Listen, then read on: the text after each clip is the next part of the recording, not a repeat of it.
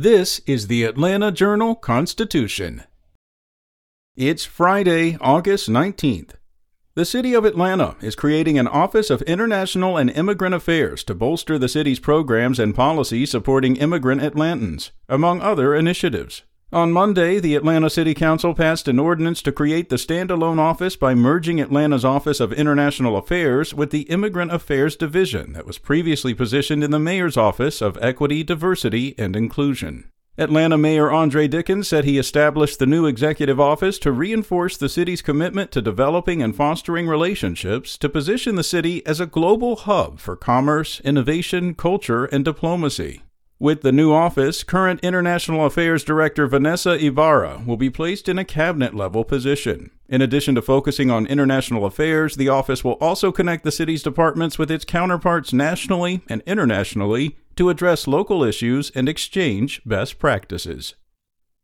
Meanwhile, the Georgia economy added 12,500 jobs in July, cutting the unemployment rate to yet another record low. July's jobs tally was the weakest monthly expansion in 10 months. It was historically strong for the middle of the summer when schools are typically closed, some factories are shuttered, and many executives are on vacation.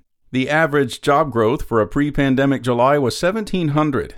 The national unemployment rate in July was 3.5%.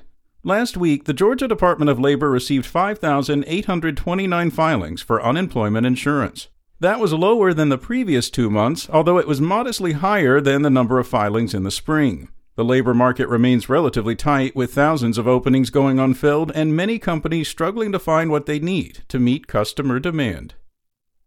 Up next, Georgia's Republican nominee for lieutenant governor is the only candidate at the top of his party's ticket to say he would support amending the state's constitution to allow same-sex marriage. Burt Jones, a state senator from Jackson, told Axios this week that he has always supported Georgians being with who you want to love. His campaign did not respond to multiple requests for comment from the Atlanta Journal-Constitution.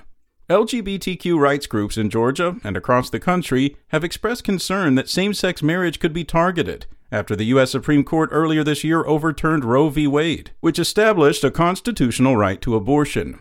LGBTQ groups say they worry the possibility that the right to marriage established by the 2015 U.S. Supreme Court decision in Obergefell v. Hodges could also be overturned and sent to the states to govern, which would potentially outlaw the unions in Georgia.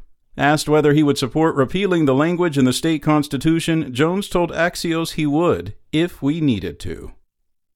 And a South Korean company that recycles metals and battery components plans to build its first U.S. facility in North Georgia, another addition to the state's burgeoning electric vehicle sector. Sung-Il High-Tech Co. will build a $37 million recycling center in Stevens County where it will recycle lithium-ion batteries and battery manufacturing scrap material. The company plans to hire 104 people for the future recycling center, which is expected to begin operations in early 2024. EVs make up a tiny percentage of vehicles on American roads, but automakers and the federal government are investing hundreds of billions of dollars collectively to promote electric vehicle manufacturing.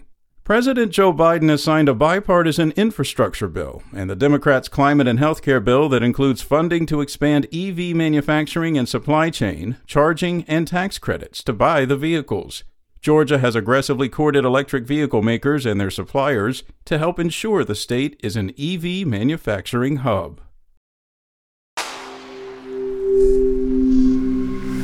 Spoken Layer.